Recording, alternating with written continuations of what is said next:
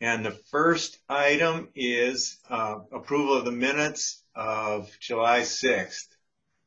Do I hear any comments, motion, etc.?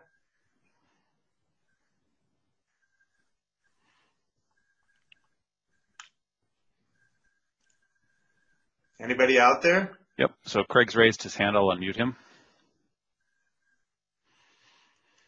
I would move to approve the minutes. Is there a second? This is John Starkweather. I second the motion. Okay, moved and seconded. All in favor, please say aye. Or are we just going to say, if nobody does anything, we'll assume everybody is in favor? Yes, let's do it as follows. So, Carrie, I would say we have no hands raised in objection, so motion passes unanimously. Correct. So if someone were to have a comment or wanted to make a correction or other comment, they should raise their hand and state that. Otherwise, if it's regarding the vote, if they raise their hand, we assume that that is a nay vote rather than a yay. Right. So the motion passes unanimously. Okay, so motion, yeah, good. So now we're in the variances group, and I just want to know if anybody has a disclosure or recusal. How do we want to handle that? Anybody with a disclosure or recusal should raise their hand to do so now.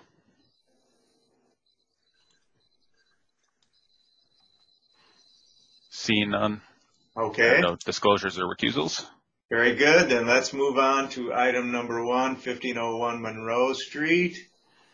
Somebody is here for that, I understand. So, all right. So I'm going to ask to unmute Jeff here. You're presenting on item number 1. All of the items which you submitted in your application packet are available for individuals through the Legistar link. I also have them to be able to put up on the screen if you want to reference them. Before you start, I'll just open here to bring everybody into alignment.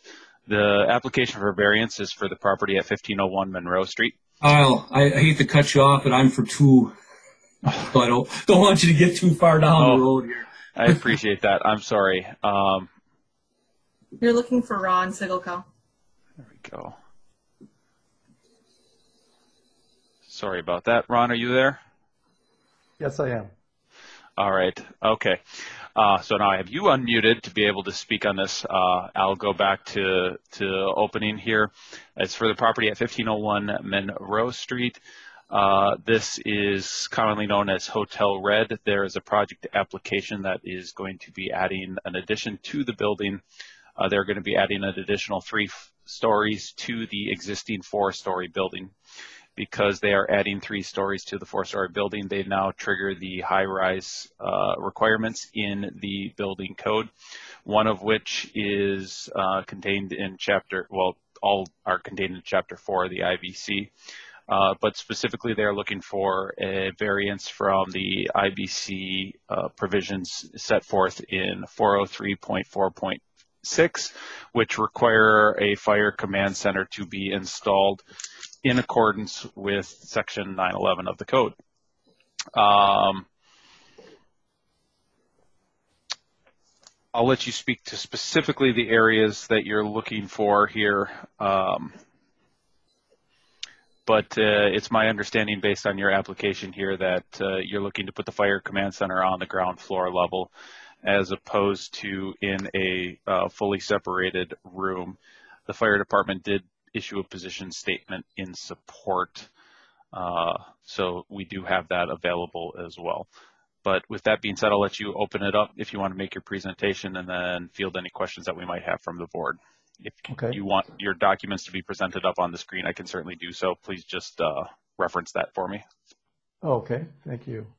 Well, as laid out in the application, we did enter into a high-rise designation on the project. We're a low high-rise basically, and we worked to try to get under that height, which was just not doable. So working with Bill Sullivan on the primary issue that is very difficult, if not impossible, to comply with Fire Command Center would have required eliminating support spaces, probably the general manager's office on the first floor of the building, and with the addition of 41 more guest rooms and other facilities, the already short support spaces there become even more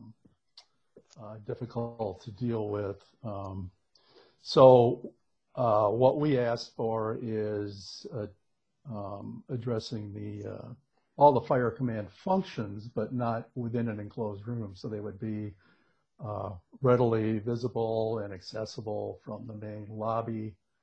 All the layout and so forth, just as with the enclosed fire command center, would be further submitted and approved by the fire department, as is normally the case in a high-rise fire command center. So if you could pull up the floor plans, if you look at the first floor plan. Yes. So what down towards if you go to the left a little bit, there's an existing office. It would basically take that office and most of the office just south of there to create a fire command center that complies with the code requirement for size and dimensions and so forth. So what we proposed was providing all those facilities within the lobby, which the fire department was okay with. They said that that would serve their needs. It doesn't really impact the safety of the guests in the hotel, and that enables us to maintain those office functions that support the hotel. So that's really the only thing that we're asking for. All the other high-rise requirements would be complied with as required in the building code.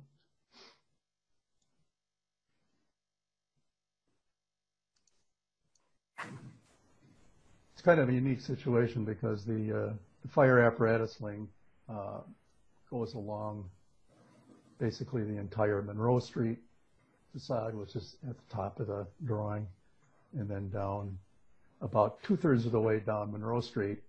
It's all within under the 75-foot threshold for high-rise, but the last third on the diagonal on Monroe Street dips below that 75-foot height. So technically, we are a high-rise, despite the fact that most of the building is under that elevation.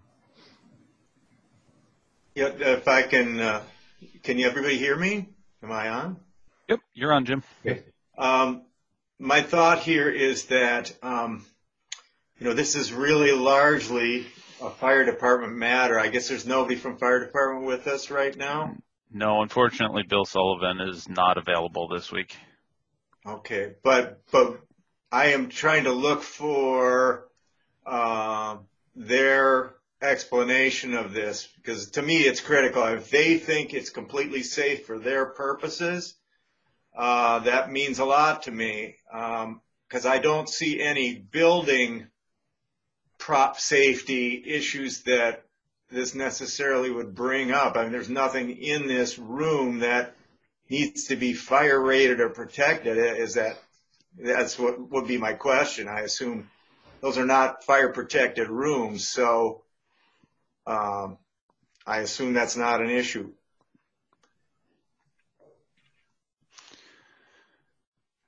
Yeah, Bill Sullivan in his position statement kind of, I think, spells out their thoughts on the issue, which is on the screen right now. Yes, he's saying this allowance does not reduce / impact the safety of occupants.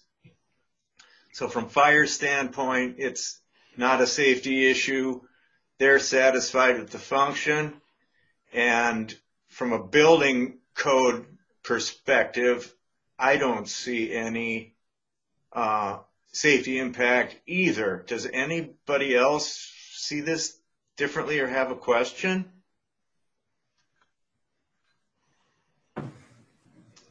Lou, you have a question?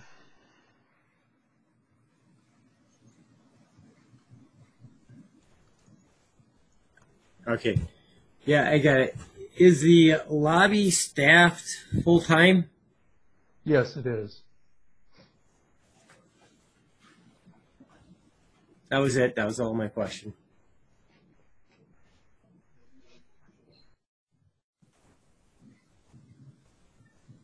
Anybody else have any questions or comments?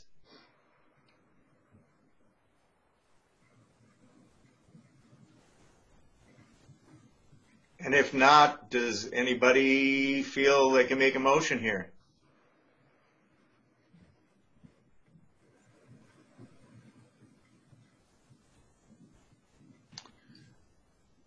John? Yeah, this is John Starkweather. I move to approve the variance. And Craig? Second that. So to clarify here, John, the motion is to move to approve the variance application as written,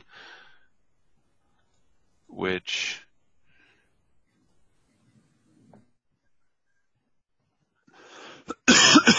I don't know if there's anything in Yeah. the fire department statement that adds to what was said in the request for variance. are requesting a variance from the Fire Command Center required as. I think just for the purposes of clarity on this here, the variance application says, but are requesting a variance for the Fire Command Center required by 403.4.6 as defined in section 911. So the variance specifically here has to do with the location as defined in section 911 of the IBC.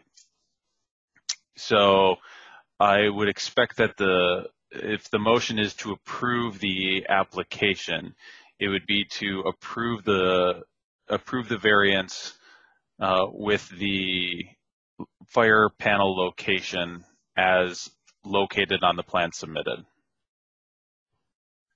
Does that make sense? Is that suitable, John? Yes, it is. Okay, so then it can, and Craig, you still second it, right? Yes, I do. Okay, so moved and seconded. If anybody objects, they should do so now. Otherwise, we'll assume you're in favor.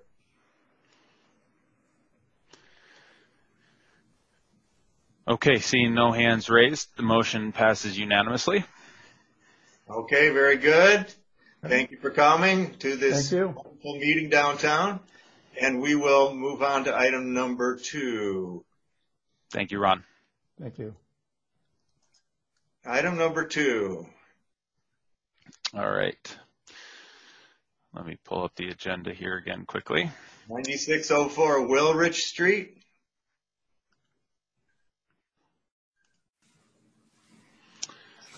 And Jeff, we're going to go ahead and unmute you, which you are. All right, so we have an application for 9604 Willrich Street. The applicant is seeking a variance from the 2015 IBC section 1006.2.1, requiring 2 exit or exit doorways from any space in an R2 occupancy with a occupant load exceeding 10 individuals. They're seeking specifically a permission to increase the allowable occupant load to 15 for individuals for a single exit pathway. This is the same code section and topic that was actually considered for variance at our previous meeting.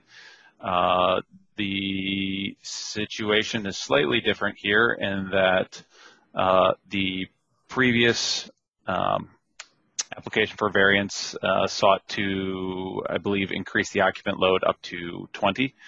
as well as the previous building was being built on top of an existing building with constraints in design.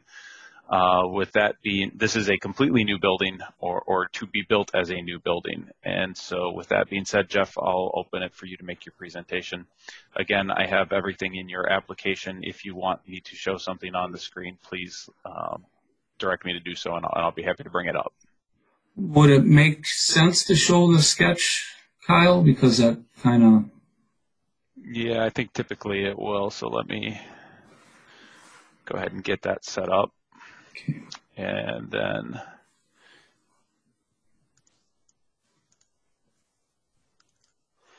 all right. Is this the floor plan that you're referencing here, Jeff, that you'd like me to show? Yes, sir. Thank you. All right. As you saw, I'm Jeff Rustick with Schuler and Associates. I'm the building designer and the supervising professional for the proposed apartment building at 9604 Wilrick Street. I just want to summarize our petition. As Kyle mentioned, we're looking for relief from 2015 IBC section 1006.2.1. We feel there is some ambiguity to this code section, whether that maximum occupant load is 10 or 20 in this situation. The city plan reviewer has ruled that the maximum occupant load is 10 for our case. And our proposed occupant load is 15. We are petitioning to use the same code section from the 2018 IBC, where the maximum occupant load is more clearly indicated as 20 for our circumstance. At this point in the approval and construction process, it wouldn't be possible to redesign the building in a way that would not have a negative impact on the end units without changing the building footprint. Such a change and redesign would cause extended delay in the construction schedule, impacting contractor obligations and leasing commitments. We did get an early foundation and footing permit. Those footings and foundations are essentially complete. We didn't consider this to really be a risk because we've consistently designed, submitted, and approved 1 or 2 apartment buildings a year in communities throughout the state of Wisconsin, all with the same basic exiting condition. Importantly to us, it does not appear that this is a life safety concern, as the proposed exiting condition is allowed in the 2018 IBC. Also, at the suggestion of Fire Protection Engineer Bill Sullivan, a smoke detection system will be installed throughout all public corridors in the building. Thank you, and I'd be happy to answer any questions. Okay, thank you. I will say that, from everything you said, my take on this, and I'm sorry that I missed the last meeting, which was on a similar topic, as Kyle pointed out. It seems to me, it's really not, we're not going to grant a variance because somebody's construction schedule is going to be messed up. That's not enough as a board for us to grant a variance, in my estimation. But I think in this case, the overriding issue is simply that we looked at something similar last week. Again, I missed that, but I know it was unanimously approved. It's a rather similar, the specifics are different, but the intention, I think, is very similar in that your argument is that the 2018 code not only allows up to 20, but it clarifies something that was clearly unclear in the 2015 code. So that's the way I would approach this variance and looking at it being reasonable. So that's my opening comment.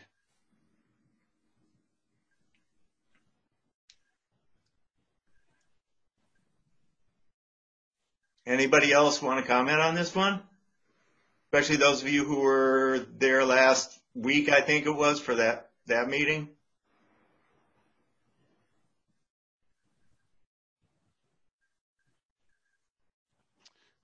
Craig?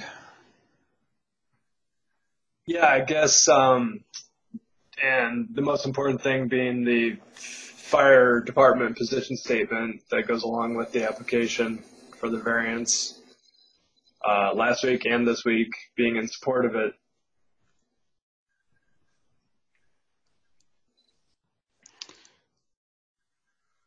So you're saying, yeah, you're seeing it also the way I saw it or see it? Yeah, exactly. Okay. Others?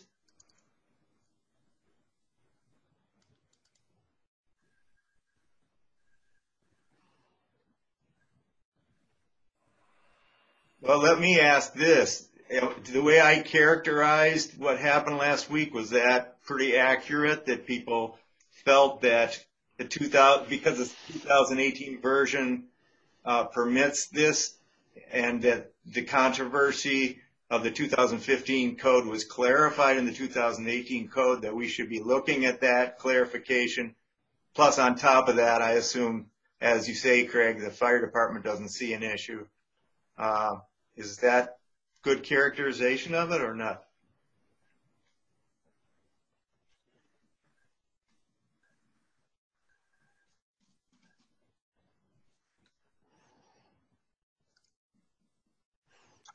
Yes, Craig. I would agree. Yeah, that was pretty much how it unfolded. So based on that, does anybody else have any comments, or would anybody like to make a motion?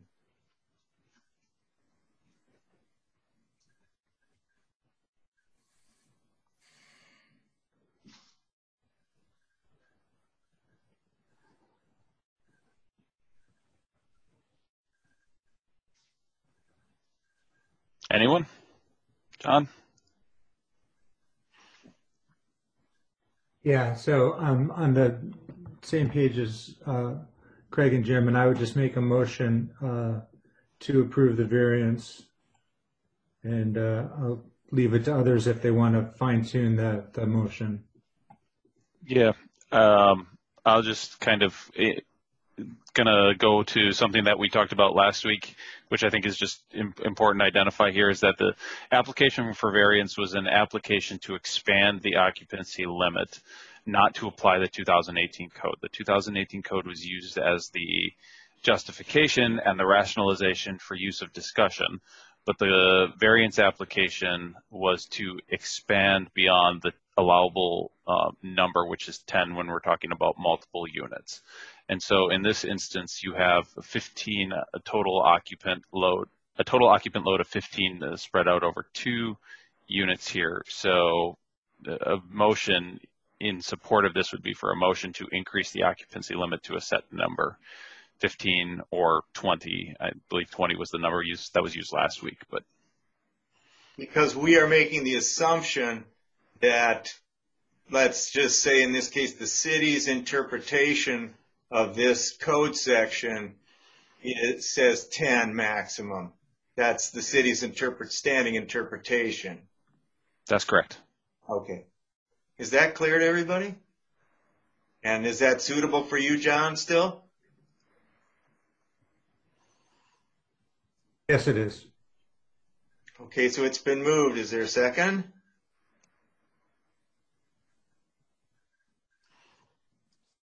Craig? I would second. Okay, it's been moved and seconded. All in favor, be silent, and anybody who objects should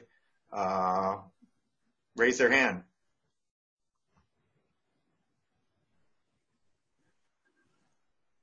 Seeing no objections, the motion passes unanimously. Okay, so I believe that is it for our agenda. I'm going to go back to the agenda here, but I believe that's it. Am I correct, Kyle? Those are the 2 items on the agenda for today. Okay, so the next motion would just be to adjourn. John? Yeah, I just wanted to raise a quick point of order, which is that and I totally appreciate what Carrie was saying in terms of it's easier the way that we did it today. But as the attorney on the board, I have a slight preference for people making an affirmative action to indicate their assent to a motion, as opposed to the assumption of assent in the absence of a hand being raised.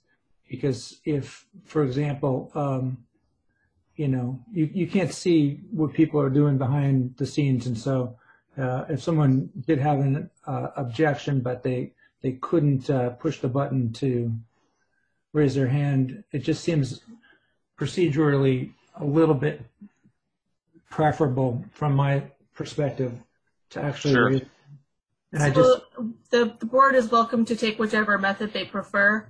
I made that suggestion basing on other committees, specifically Plan Commission and Urban Design, based on what they've been doing for their public hearings like this. So, I admit. yep, I would say then at our next meeting, the board can choose to take whatever action it'd like to towards voting. If you found it to be most desirable, the easiest way would be, I suppose we could always just record everything via a roll call vote, going down each of the members and having them affirm, vote yay or nay. We could always do that, which would of course then record each individual person. I would say because we're a pretty small board here, I'm going to say that my preference would be to go with what John says, so that I can see, so that I know if somebody's not having technical difficulties. Having had technical difficulties myself, on a previous meeting, I think it would be more comforting to see the hands go up, for example. So if that's okay, I would suggest our next meeting be that way, unless anything else changes in the world. Sure. Randy, you had your hand up. You wanted to. I'd agree based on what Jim was saying too. One of the older people with more technical difficulties just felt uncomfortable not being able to actually affirm the vote. Okay, we can certainly take that into consideration for our next meeting. Well, thank you for that discussion. I assume we are already adjourned technically, though. We have not had a vote yet. Oh, so, we didn't have the vote yet. Okay, good, because this shouldn't be done off record, I suppose. So, okay, so has it been seconded? No. Okay, so did anybody make a motion? I think somebody did. Let's start over. Does anybody move that we finish this meeting? This is John Starkweather. I move to adjourn. Okay. I second it. Okay, moved and seconded. Unless you are, okay, should we now put your hand up to vote yes? Let's try it.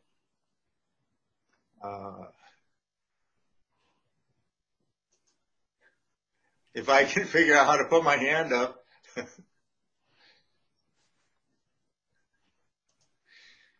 Okay, it looks like everybody but you. Oh, I thought there we go. It is I unanimous. thought I had it up there. I think that means we are adjourned. Thanks, everybody. We are adjourned. Thank you very much.